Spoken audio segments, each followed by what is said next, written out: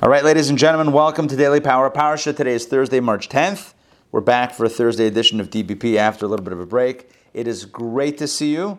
It's great to study together. This week's Torah portion is Vayikra, and the main focus is on the sacrifices. It's on the karbanot, sacrifices, the offerings that were brought in the ancient tabernacle and then in the temple. We've discussed so far this week two forms of offerings, the olah and the shlamim. The olah is the burnt offering. The shlamim is the peace offering. Both are voluntary offerings. So someone of their own volition, of their own decision, their own desire, decides to give a donation, to give a gift to Hashem, etc. They can give it as an olah offering.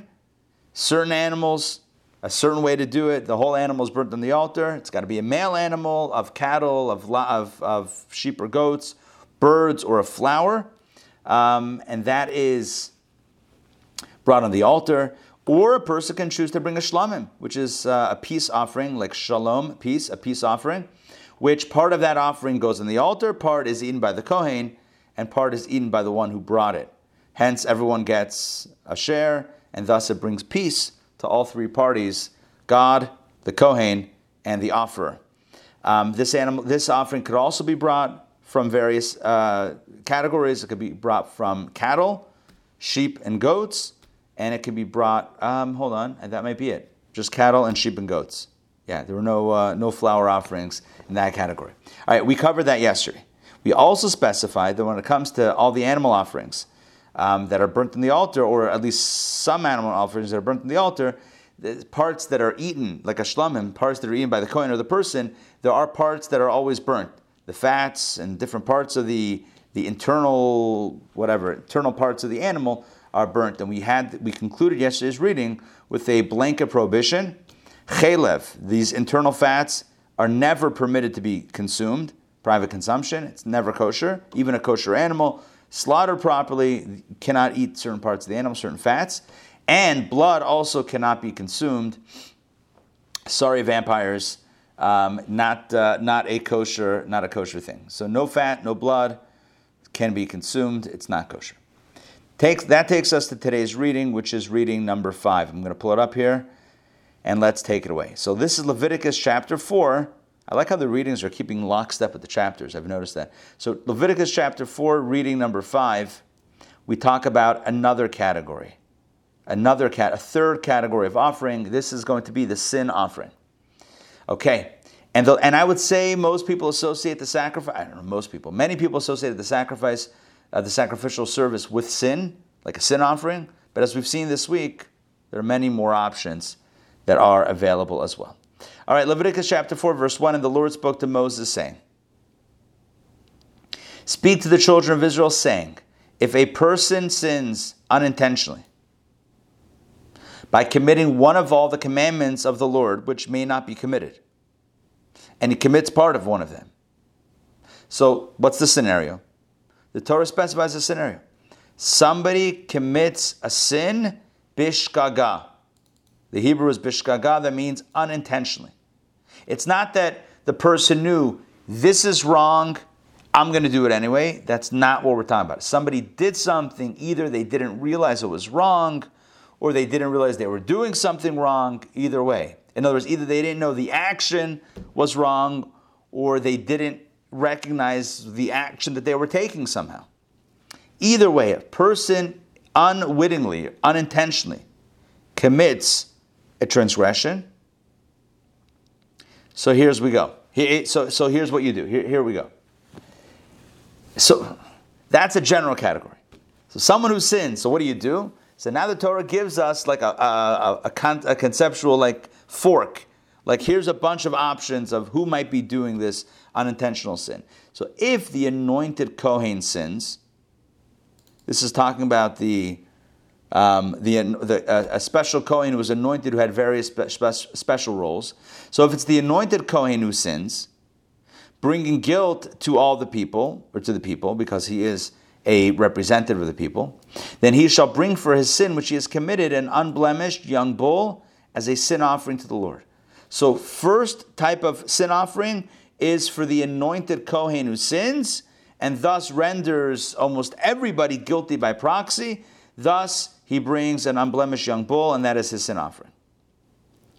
Okay, what does that consist of? What does that look like? Here we go.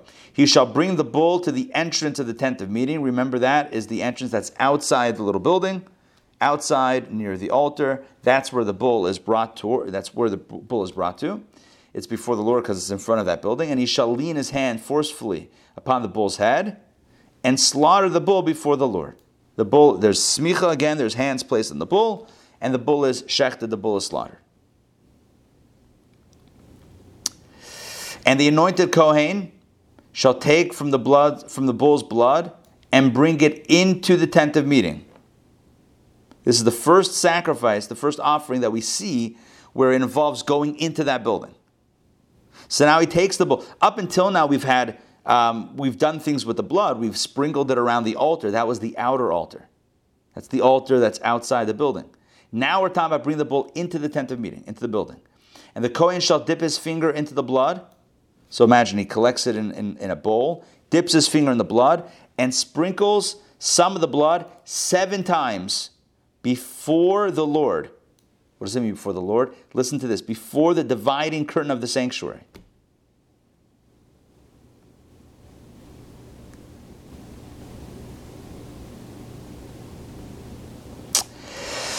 He sprinkles it toward the dividing curtain that was by the sanctuary. The question is if that refers to the outer curtain, that is the entrance curtain, or the curtain that's between the Holy and the Holy of Holies, that's the inner curtain. That would be the question. Okay, so let's see what we got here. Yeah. Rashi clarifies this is the inner curtain. Right? The blood was to be sprinkled toward the dividing curtain opposite the place of its holiness, namely directed to the site between the poles which were attached to the Holy Ark.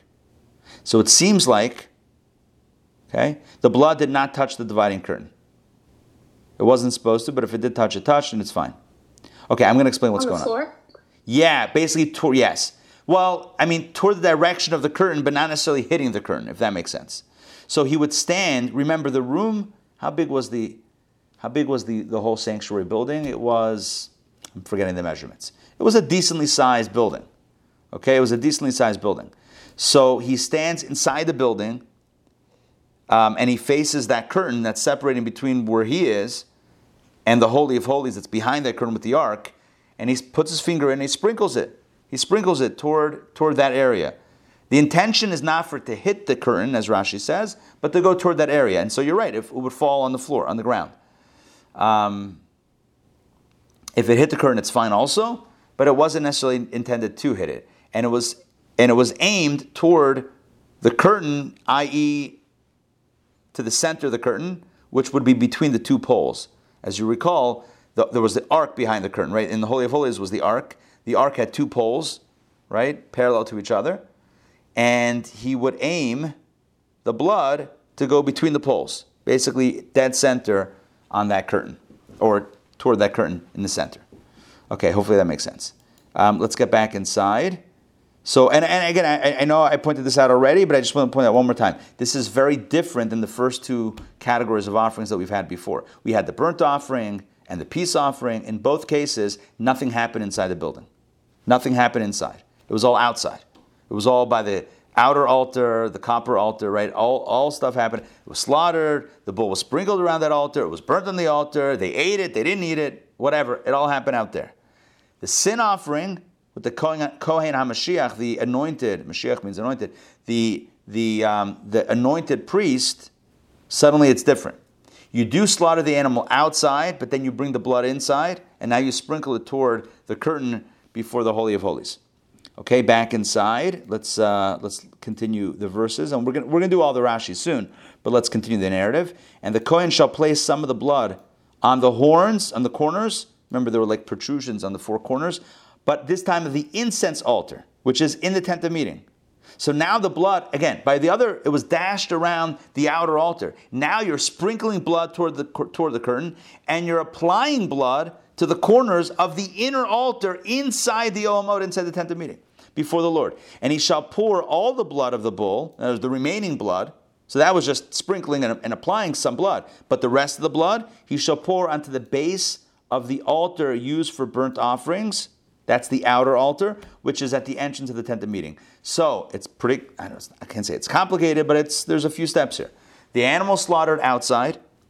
The first blood is collected in a bowl. It's taken inside, sprinkled toward the curtain, applied toward the inner altar. The rest of the blood is being collected, and it is poured at the base of the outer altar, which is used for, of course, the burnt offerings, which is at the entrance, and it was outside the tent of meeting.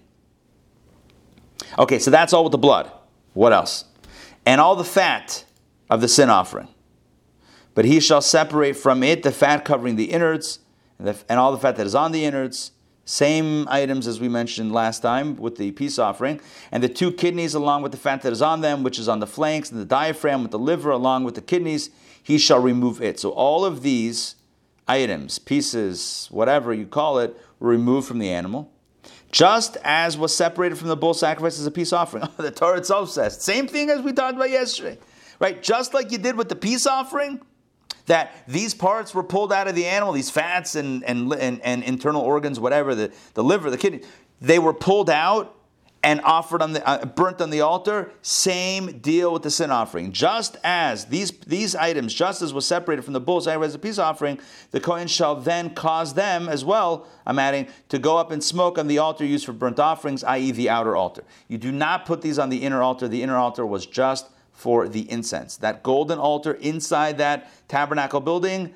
no animal stuff. I mean, other than the blood, but no animal burning stuff what happened on that altar. It was just for the sweet smelling, beautifully smelling incense. Outside, that was where the animals were offered and went up as well in fire, certain parts. So these were for the sin offering. The blood service was done inside and outside, sprinkling inside and applying to the altar, pouring outside by the outer altar, and then certain items, certain parts of the animal were burnt on that outer altar as well. Well, let's continue. What happens to the rest of the animal? He shall then take the bull's skin and all its flesh, along with its head and along with its legs, its innards and its waste matter. So all of that stuff, he shall take out the entire bull to a clean place outside the camp, namely to the ash depository, and he shall burn it in fire on wood. So look at this. All these items, all these parts of the animal, the skin, the flesh, the head, the legs, the innards, the waist, all of that stuff, basically the entire bull, the rest of the entire bull, is taken outside the camp. Outside, not just outside the tabernacle, not just outside the courtyard. Okay, let me just explain. If you recall, we've discussed this before, the way they encamped in the wilderness is the tabernacle, the Mishkan was in the center, and then the Levites, flanked on 4 sides by Levite families, priestly families and Levite families, and then around that, it kind of fanned out, around that was the 12 tribes. 3 at each direction. 3, 3, 3, 3. Northeast, southwest, 12 tribes. So there were 3 camps. One was,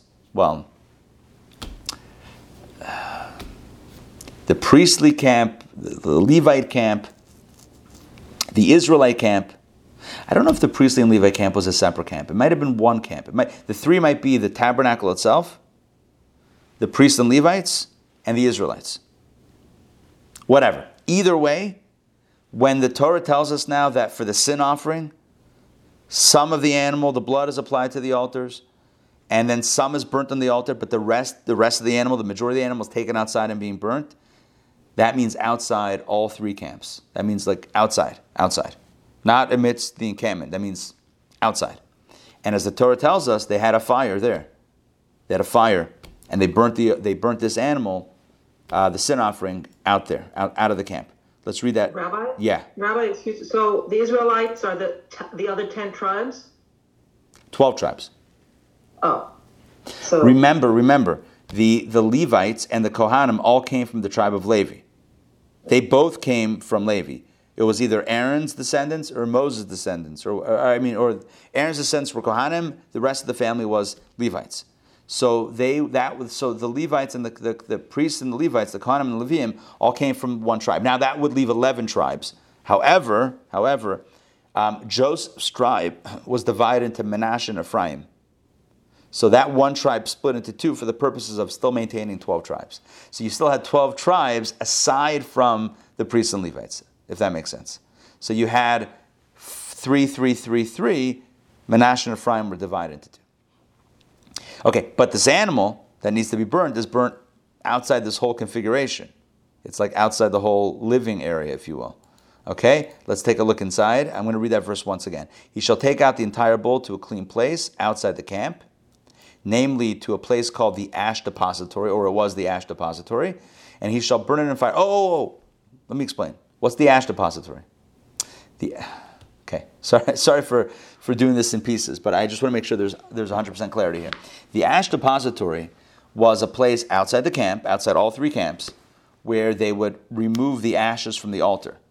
Right? We spoke last night at the Torah studies class about stoking the altar with wood.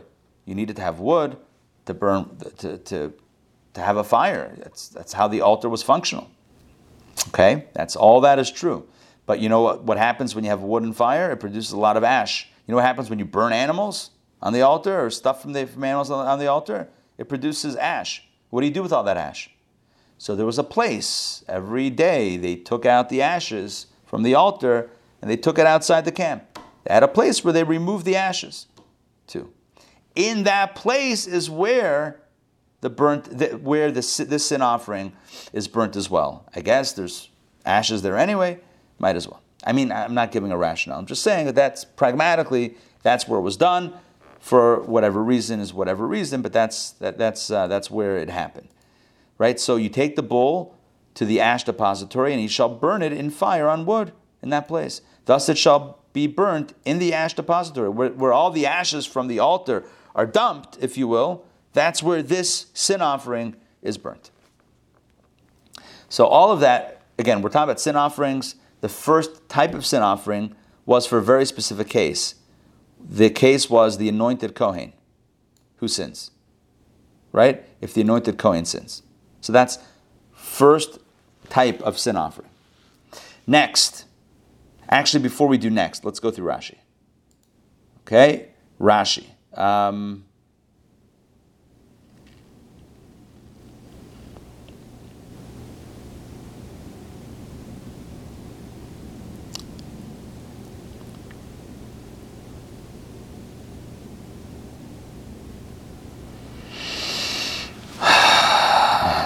When the holy priest sins, Rashi says, quoting from the Agada, it is, not Haggadah, that's Passover, the Agada is like a midrash. It is the fault of the people. Look at that. For they are dependent on him to atone for them and pray for them, and now he has become impaired. I don't know if it's the fault of the people or the people are in trouble. I think that's what Rashi is trying to say. When the holy priest sins, it's not the fault of the people necessarily, but it's everyone's in trouble. Why? Because they're dependent on him to atone for them and pray for them. Because the holy priest is the one who's supposed to go to bat for the people. If he's impaired, everyone's in trouble. That's the point. That's the point. Now everyone's in trouble. So this becomes now not just a personal issue. It becomes an international affair, so to speak. This becomes like a communal issue. How old is the bull? Right, he should bring an unblemished young bull. How old is this bull? So Rashi says it refers to a bull in its third year.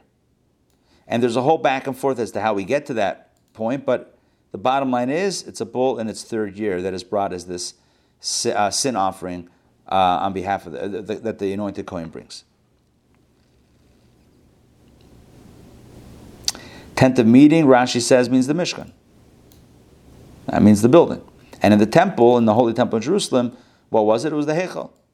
The same equivalent. It was the building, which housed the menorah, the table, and the incense altar, the equivalent of the holy and the Mishkan in the desert. Okay, fine. We got that.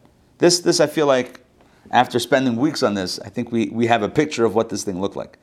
Dividing curtain, I did this Rashi already before. The remaining blood is poured on the outer altar. Okay, here we go. The fat. I feel like we already covered that last time.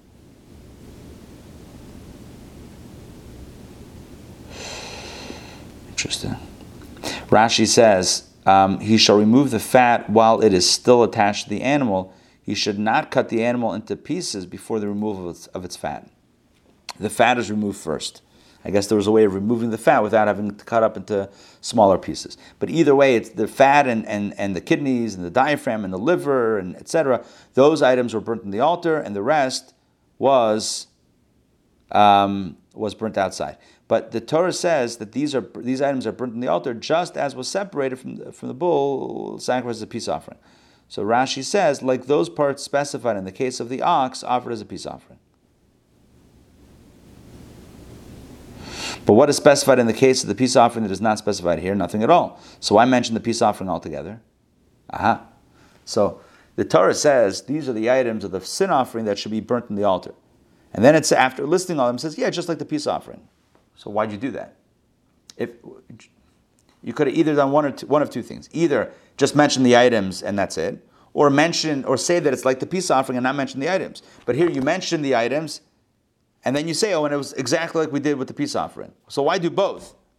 So Rashi says there's a comparison, in order to compare it to the peace offering. Just as the peace offering had to be designated for the specific purpose of a peace offering, right? It had to be designated. So too, this sacrifice had to be designated for its specific purpose. And just as peace offerings bring peace to the world, as we said yesterday, so too this sacrifice brings peace to the world as well. So this sin offering brings peace to the world, just like the peace offering. So when the Torah says, yeah, you should burn this and that and that and that and that, the fat and the diaphragm and the liver and the kidneys on the altar, just like the peace offering, we don't need that for the items that were burnt in the altar, because you just told me what those items are. Why did you say just like the peace offering? Because this brings peace to the world, just like that brought peace to the world. I hope that makes sense.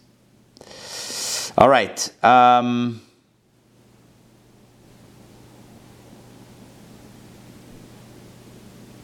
Take a look at a clean place. Where did they take it out? Oh, I was right. Okay, let's read this inside. To a clean place. You take the animal out to a clean place.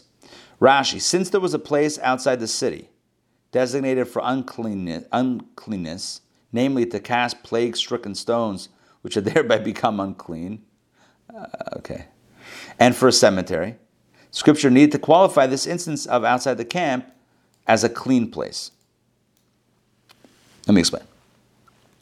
Outside the encampment, there were other things that were done out there, like lepers, somebody who had saras went out there, any stones that were, became impure were taken out there, cemeteries were out there, like you had things of uncleanliness that were put outside the dwelling place. So that's what the Torah specifies. When you take the bull out of the encampment, make sure it's a clean place. Don't take it to the place of impurity. Take it to a place of purity outside the camp. It still has to be outside the camp, but make sure it's a clean place outside the camp, because you had many places that were not clean. Clean doesn't mean physically, it means spiritually, right? Places that were impure that were outside the camp as well. So that's why you have to be careful what's what. Now, in the case of Jerusalem, Rashi says, this was equivalent to outside the city, that the place had to be ritually clean. Okay. Now, outside the camp, what does that mean? Outside the camp, I told this to you before. Outside the three camps of the encampment of Israel, where they were set up in the desert, namely, what were the three camps? The camp of the Shekhinah, that's the Mishkan in the center. The Levite camp, which surrounded the Mishkan, and the general Israelite camp, which surrounded the Levite camp. So it was lahavdil, like, no, it's not like that. I've seen pictures of, again, lahavdil, not to draw a comparison, but Burning Man, right? They have that Burning Man thing out west. So, but I believe there you have a main stage and everyone fans out from there back. But here, the encampment everything was around the center. So you had the tabernacle in the center, surrounding it was the Levite camp, and then surrounding it was the Israelite camp, and then outside of that, you had impure things, and then you had pure things. You had a pure place and an impure place. Okay.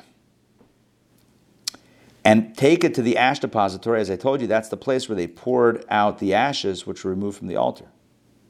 As it says, we haven't learned this yet, but it's going to say next week, and he shall take out the ashes outside the camp. There was a ritual every day, removing the ashes from the altar outside the camp. And it shall be burnt in the ash depository. But the verse has just told us this. Surely, Rashi says, it does not need to restate this. However, the repetition comes to teach us that the bull shall be burnt in the ash depository even if there are no ashes at the time. So even if the ash depository is empty for whatever reason, you should still burn it there in that space. Okay, now we're up to the next category of sin offering. We've talked about the anointed priest who sins, and now we're going to talk about the next category. And if the entire community of Israel errs because a matter was hidden from the eyes of the congregation, so now everyone makes a sin. Now, how is it possible that everybody sins? Well, this is possible if the court, the judges, right, the leaders issued a ruling that was incorrect. And now everybody acts on it and makes a mistake. So imagine if everybody makes a mistake. So if the entire community of Israel errs because a matter was hidden from the eyes of the congregation, it's not like they intended to sin. It's not like everyone got together and said, let's defy God's will. It's not what happened. They made a mistake. They all made a mistake. And they commit one of the commandments of the Lord which may not be committed, incurring guilt. So they did the wrong thing and they are now guilty of that sin. So when the sin, now they didn't even know it was a sin because they thought they were acting on good information. But when the sin which they had committed becomes known, because again, they didn't know it was even a sin. They were told it's good. Now they're told it's not good. So what do you do then? Now they realize they made a big mistake. So the congregation shall bring a young bull as a sin offering. Again, same thing, a young bull, and it's a sin offering, called a chatas. It's a chatas is a sin offering. 1 second, let me finish this verse. They shall bring it, once again, before the tent of meeting. That's where the animal is brought outside the building, right outside the building. Yes, Donna. Interesting current day similarity. So in the Catholic Church, a priest gave over many years, hundreds of communions. And he thought he was being nice by modernizing the way he did it. Instead of saying, I commune you, he said, we commune you, meaning the community. So all of a sudden there was a ruling that since he changed the wording, all of those communions are invalid. There you go. Yeah, I read that article. Yeah. Pretty wild.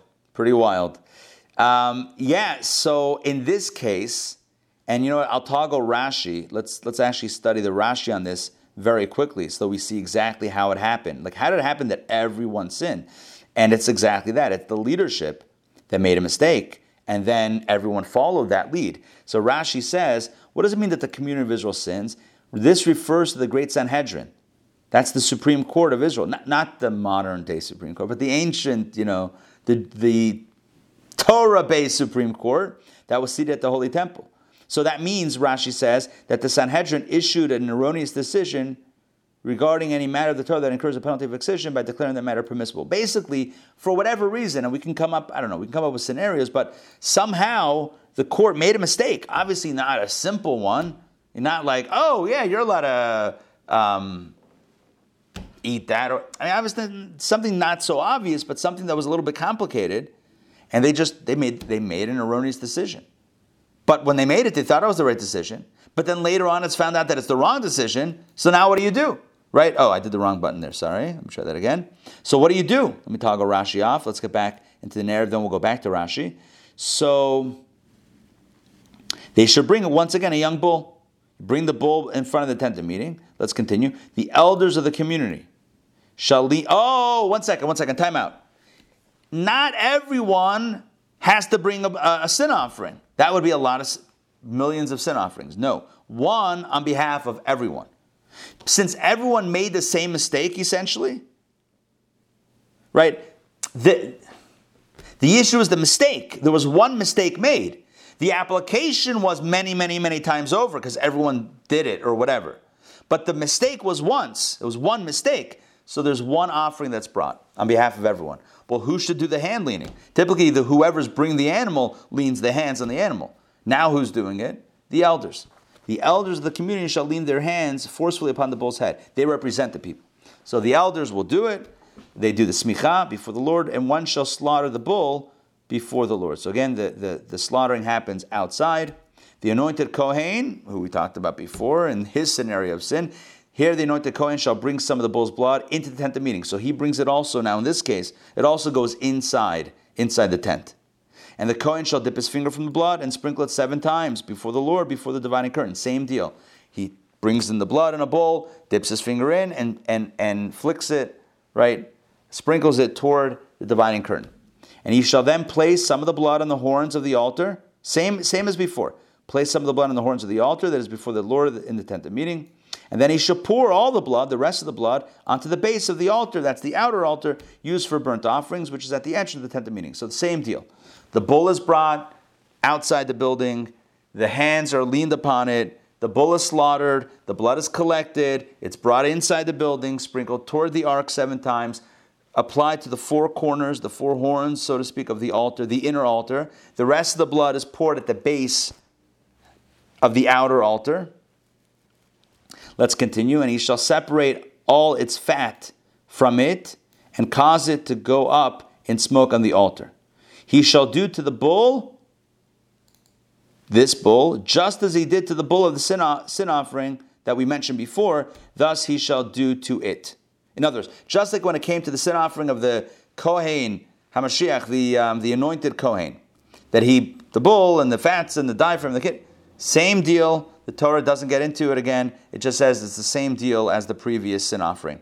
Thus the Kohen shall make atonement for them, the community, and they will be forgiven. So the Kohen, through the ritual, facilitates atonement on behalf, from God obviously, on behalf of the entire community, and they will be forgiven.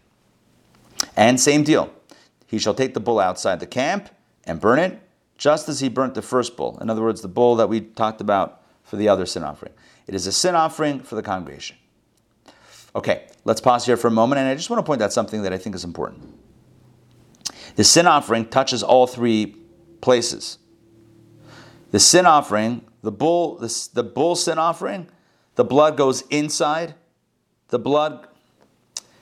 There's blood applied to the inner spaces.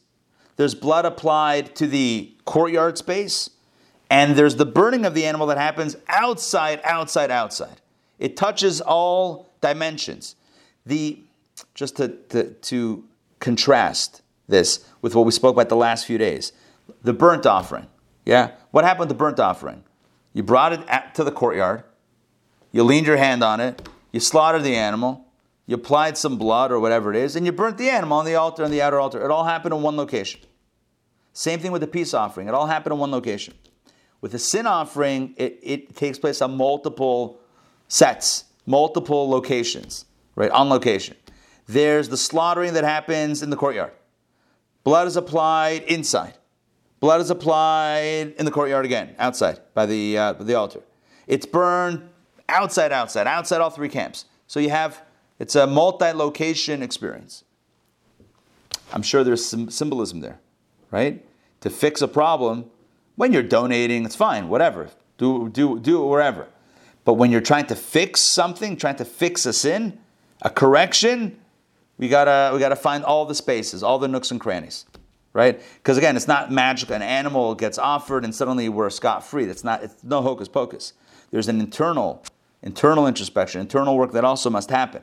And the message here is to really fix a problem, to fix something internal, we gotta go inside, outside.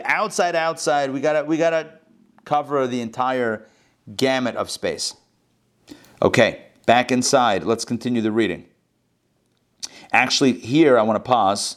Okay, we have a few more verses. I want to pause here and go back to the Rashis that we just did of those 4 or 5 verses.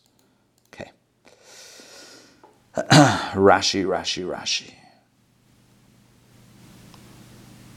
We did some Rashis. We talked about this being a communal sin that is caused by an erroneous verdict or ruling of the Great Sanhedrin.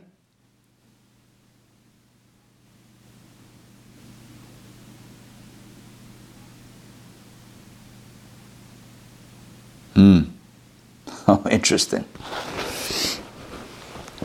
When it comes to this sin offering, it says that it's sprinkled 7 times before the dividing curtain. Rashi points out, but above, with the first sin offering, which was for the anointed Kohen, it says it's sprinkled before the dividing curtain of the sanctuary. How come it leaves out those words of the sanctuary? So Rashi answers, this may be compared to a king against whom a province revolted.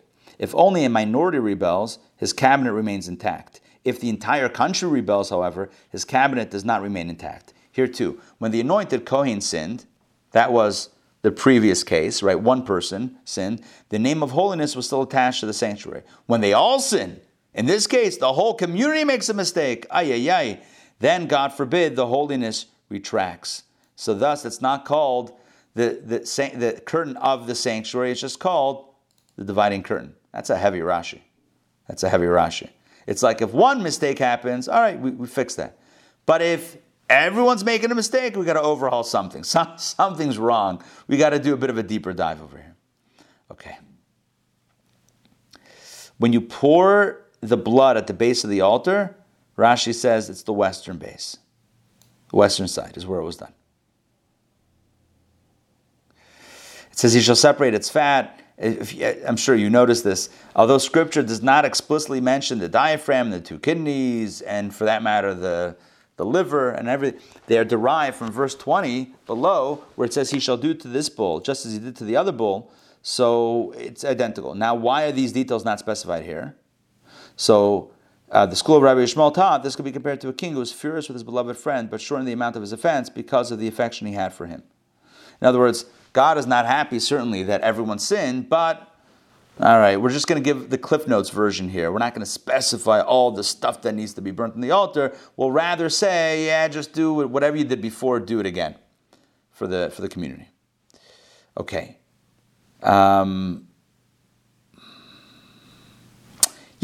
same procedure like the bull, like the other bull, i.e., just as is delineated in the case of the bull of the anointed Kohen. Thus, including the procedure of sacrificing this bull is the burning of the diaphragm and the 2 kidneys, etc. All right, I'm going to skip the rest of that Rashi. Okay, good. All right, that's it for Rashi for what we read so far. Let's continue with our third scenario. Third sin offering. All of these are sin offerings, but different people. One is the anointed Kohen, one is the community, by virtue of the Sanhedrin paskening, ruling incorrectly.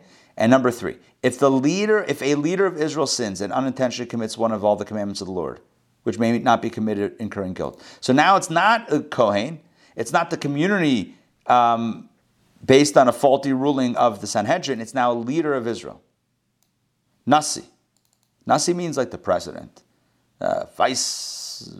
prime minister, leader. The leader. Imagine if the Moses sins. The Moses of the generation. What do you do now? The leader sinned. It's not an intentional sin. It's not like he went rogue. It was a mistake, unintentionally. So what happens? Now, if he doesn't even know he's sinned, then you can't do anything. But if his sin that he has committed is made known to him, in other words, he realizes, I thought that was okay. It's wrong. I made a mistake. So when he realizes the mistake, then he shall bring his offering. Again, a sin offering is only when it's unintentional. If it's premeditated, it's not a sin offering. It's a guilt offering. It's not a sin offering. The sin, I just want to, I know that I'm going to a lot of details here, and I hope everything is making sense, but I feel like it's important that we have these ideas clear. There's a sin offering and a guilt offering. A chatas and an asham, 2 different offerings. The sin offering is when you're not guilty. I mean, you are guilty, but it's not like you did it intentionally. It wasn't like a devious act. It was a mistake, or it was unintentional. So the sin was committed. It is a sin offering. The sin was committed, but there's less guilt for the person. So the offering is not a guilt offering, it's a sin offering. You're bringing it for the wrong that was committed, less about the deviousness of the person who committed the sin, if that makes sense. It's more about the action than about the person, although, of course, the person who did it takes responsibility and has to fix up whatever they need to fix up so that they won't make an unintentional mistake again. But nonetheless, it's more about the sin and less about the guilt. So in this case, once again, we have the same phraseology. The Torah uses the same phrase, right? He unintentionally committed the sin and he incurred guilt because at the end of the day, he did do it, but it's not as much guilt as it is sin. So when he realizes, when it's made known to him that he committed a sin, then he should bring his offering. And what's the offering? Here we go. An unblemished male goat. Until now, we had two cases where bulls were brought, right? We talked about the bull, right? The ox, the bull. Now, it's a goat. It's a goat. For the leader, so for the Kohen that's anointed, for the court and the people that made a mistake, all of those cases are bulls. In this case, it's a goat. And he shall lean his hand, the leader, shall lean his hand forcefully upon the goat's head and slaughter it in the place where he slaughters burnt offerings, in other words, outside, in the courtyard area, before the Lord. It is a sin offering. And the Kohen shall take some of the blood of the sin offering with his finger and place it on the horns of the altar used for burnt offerings. That's the outer altar. And then he shall pour its blood onto the base of the altar used for burnt offerings. No mention of taking the blood inside. Notice that? No mention of going inside the building. And he shall cause all its fat to go up in smoke on the altar, just like the fat of the peace offering. Thus the Kohen shall make atonement for a sin, and he will be forgiven. So, no going inside, and no, let me just quickly look at, that's it. That's it. No mention of taking the blood inside to the holies, to the inner space. No mention of the inner altar. No mention of burning the animal outside. Everything seems to be burnt in that one location. The main outer altar, the copper altar. Let's toggle Rashi for these last few verses and make sure that we have everything solidly understood. Here we go.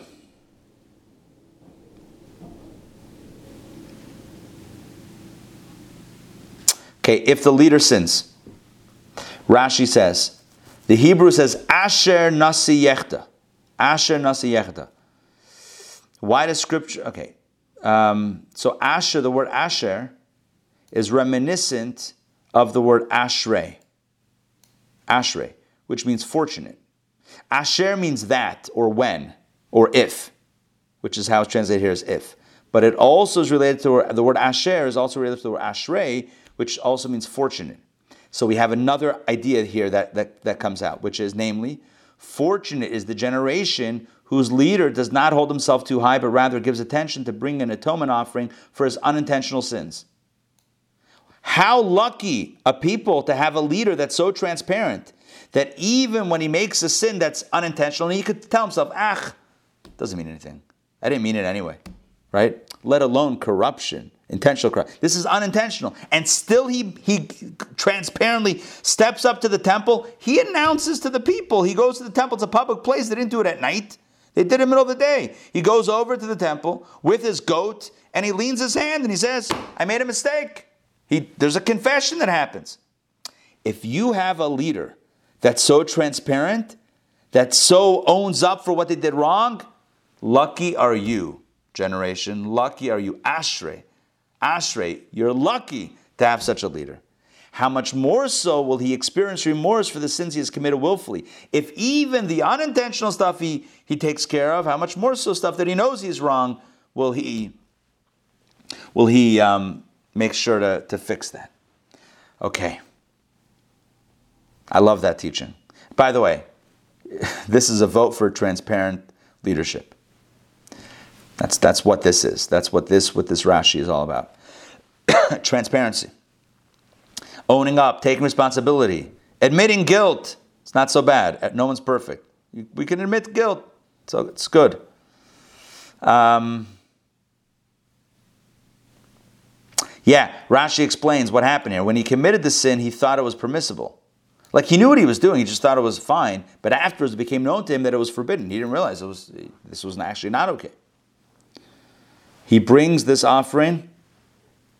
He slaughters it in the same place as the burnt offerings, namely in the north northern area of the holy temple courtyard, as is mentioned with the burnt offerings. Okay, by the northern side. It's a sin offering, okay, great, the blood, the remaining blood, just like the fat. I.e., just like the parts of the animal burnt in the altar specified for the goat mentioned under the category of peace offerings. Look at that. Just like the parts, so what's burnt in the altar? The same thing like the peace offering. Just like the parts of the animal burnt in the altar specified for the goat mentioned under the category of peace offerings. In other words, if we want to know what that is, all we need to do, the power of the internet, just click on 4 and go back yesterday and look at the goat, right? Look at the goat. If a sacrifice is a goat, right, so what's burned? You ready? The fat covering the innards, the fat on the innards, 2 kidneys, the fat on them, diaphragm, the liver, and again the 2 kidneys. Those are the items, those are the pieces of the goat peace offering that were brought. And the Torah tells us by the sin offering of the leader, it's a goat again. And what should be burnt? The same thing, just like the fat of the peace offering, the same items. Not just the fat, the other items as well. Okay, so I want to end off with one more insight. Look, today my objective was to make sure we understand exactly the procedure and the protocol, which I think itself is dayenu. That's very important. We got a nice little message about transparency and leadership and how it's good to have a leader that's a good leader that owns up their mistakes, doesn't pretend like they're perfect. That's not a good leader. But I also want to mention one more insight, all in the beginning. Nefesh ki sechta. The translation here is if a person sins. But the word nefesh doesn't mean person. Nefesh means soul.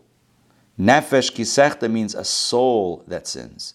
Not a person who sins, but precisely a soul that sins. And thus, we have a beautiful insight from Kabbalah. Nefesh ki sechta could be read as a statement, when a soul sins, or if a soul sins, or it could be read as a rhetorical question, or as a question, as a wonder. Nefesh ki sechta? Can a soul sin? How can a soul sin? How's it possible? We know the answer. The answer is because in addition to a soul, we have a body. Or in addition to the godly soul, we have an animal soul. We know why, because it's not the only game in town. If we just had a soul. But now and again, we have to ask ourselves the question, Nefesh ki sechta? If I have a soul, should I really be doing this? Right? We should ask ourselves this question.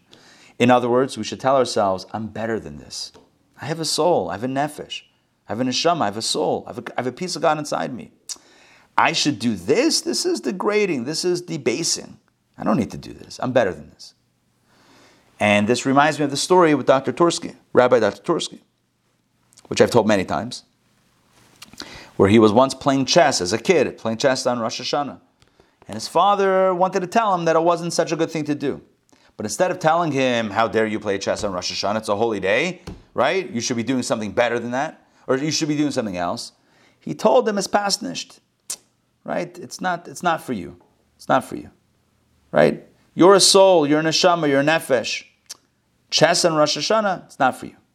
It's not a negative message. It's an empowering message. We should all look at ourselves as divine beings. And if we saw ourselves as divine beings, that itself would keep us, hopefully, or at least more, keep us better on the, do a better job of keeping us on the straight and narrow.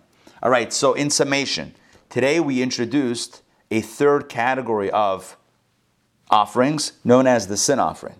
The sin is not in a case of premeditated intentional sin. That's another thing. It's another category. This is where a person unintentionally did a sin. They didn't realize it was wrong. They did it. They knew what they were doing, but they didn't realize it was wrong. Later on, they found out it was wrong. Whoops. I made a mistake. I didn't realize. So now what do you do? Okay. So there's an app for that. When I say app, I mean there's a sacrifice for that. If it's the anointed Kohen, boom. If it's the entire community because of an erroneous decision issued by the Sanhedrin, by the court, the high court, also a bull. If it's the leader, a goat. Okay? And based on these various scenarios, you have blood going here or there, burnt here or there. Your mileage may vary, as we read today.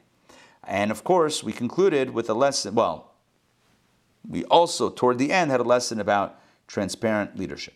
All right, thank you for joining me. Any questions, comments on this? Bo wants to say he's looking forward to the 2-year anniversary. All right, Bo, we are looking forward as well. Wow, don't forget. Me company, he keeps me company. I know, Bo has clocked a lot of hours of Torah study. Bo, Yes. Don't forget to bring your tuxedo, because it looks like you're all dressed up for the occasion. All dressed up for the party. Exactly. Yeah, my goal will be to send out the email. It's already written. In the next, 5-10 minutes, it should go out.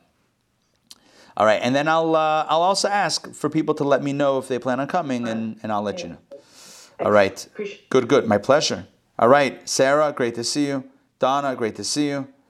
Tonight, don't forget, there's the event with the Chabad rabbi from Ukraine, or I don't know. Yeah, who's Chabad is in Ukraine. One of the rabbis was interviewed this morning by CNN. Yeah. Oh, I didn't see that. A Chabad rabbi? Yeah, he said, yeah, right. Organizing. Yeah. Oh, nice. Yeah, and then he's very cool. Yeah, I didn't see it. I'll look for it. Very cool. Yeah. Chabad has a very big presence in Ukraine. In fact, my understanding has been that the largest Jewish center in the world was in Ukraine, or is in Ukraine. Anyway, a lot of stuff to talk about. But 7:30 tonight, we're going to hear from Rabbi Levitansky from Ukraine. I don't know where he is right now, but who has a center in Ukraine? I'll try and research and see if I can get the. Yeah. If you get that, send that to me. I'd love to see it. Okay, we'll see you guys. Have a great day. Take care.